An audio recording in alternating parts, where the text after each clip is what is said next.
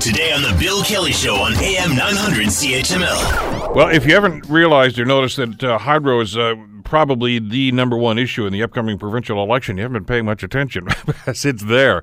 By everybody, by all the political parties, obviously because of what's gone on here. It's hydro rates, but it's also compensation. And maybe what we're going to talk about right now is probably, I would imagine, because of a comment that Doug Ford, PC leader Doug Ford, made a couple of days ago, where he said he was going to fire the CEO for Hydro One and maybe get rid of the board of directors, too, if that's what it took. Well, here's what happened as a result. I mean, if you're the focus like this, and people, taxpayers, ratepayers in this province, are upset with the board, you'd maybe just want to duck and hide. But instead, these guys brazenly did just the opposite. The board of directors of Hydro One have now approved changes to the company's executive compensation policy that will make it costlier for the government to intervene in their business. In other words, what they've done is gave themselves a bigger severance package. I'm serious. In spite of the fact that that's what everybody was jumping up and down about, they said, let's give ourselves more. If these guys are going to fire us, we're going to come out of there with a lot of money in our pockets. I couldn't believe the gall. Joining us to talk about this is Parker Gallant. He's the Vice President of Wind Concerns Ontario. Parker, so much going on here. I appreciate you joining us on the program today. You've got to be frustrated. I know I am. Yeah, I think a lot of people in Ontario are frustrated with those announcements. But, and it's not just rates. I mean, you and I have talked in the past about hydro rates and about how we generate power, and there's some serious concerns about that. And ultimately, these people, these board of directors, are the ones that I think have to take, be held accountable for this. But the compensation packages here are just outlandish. Yeah, no, I totally agree with you. They're way out of line with any other company across the country, and even in the U.S., where a lot of larger ones, have smaller payments for CEOs that are running much bigger companies. How did it get so out of hand?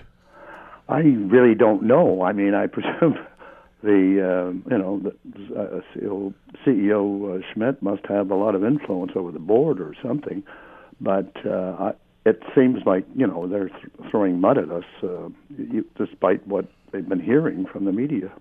Well, the comparables here I think are worthy of note here. In some of the other provinces, CEOs of their hydro corporations are making about $600,000 to $700,000, which is still a pretty significant paycheck. This guy's making 10 times that much, and I can't understand. And I've yet to hear anybody try to justify this, probably because there is no justification for it.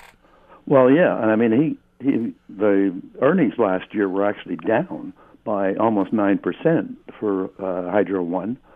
So the earnings dropped, and what do? They give them $1.2 billion on $1.7 million pay raise. It seems ridiculous.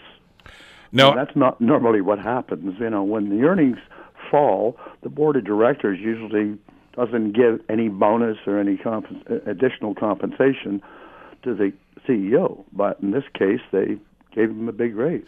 But it doesn't seem to get any better. It doesn't really matter who's in the corner office at Queen's Park. No, this is a problem that continues to fester. And notwithstanding the fact that the public is consistently saying do something about it. Yes, I don't know what it is about politicians. They like to get in there and sort of mix it up with the electricity sector because, it goes way back. I mean, it goes back to, the 50s. But every premier, I think, has had, some way to get in there and mess things up a little bit. But I think the current government has done the best job by a long stretch. Faint praise. But therein lies the problem. And no, I understand that because of the circumstances that there's some question here as to whether or not the next government, whatever that government would be after June 7th, is going to have any power to do anything about this. I understand there's a protocol that has to be placed, but the way it was explained to us is that the premier, whether it's going to be Kathleen Wynne or Andrea Horwath or Doug Ford, can't just walk in the boardroom and fire these guys. Well, he can't fire the CEO anyway. No, but they can raise a shareholders' resolution. Yeah, and they're in control of 47% of the shares currently until Hydro One acquires Avista and then converts, a convertible debenture that they've issued already. And then they'll drop to around 41%. But right now it's 47%. So they don't need many more shareholders, if you will, to get on side. And normally a lot of shareholders don't bother to vote their shares that own them in the public sector. But I think a lot of the union members of Hydro One own shares, because that was kind of the compensation arrangement made when they went public. That instead of giving you a big raise, we'll give you some shares in the company. So my guess is the union probably would side with the government. So my view is that, if there's a shareholders, if the shareholders, province of Ontario raises the idea that they would like a vote on this, that they wouldn't have any problem achieving a majority. Want to hear more? Download the podcast on iTunes or Google Play and listen to The Bill Kelly Show weekdays from 9 to noon on AM 900 CHML.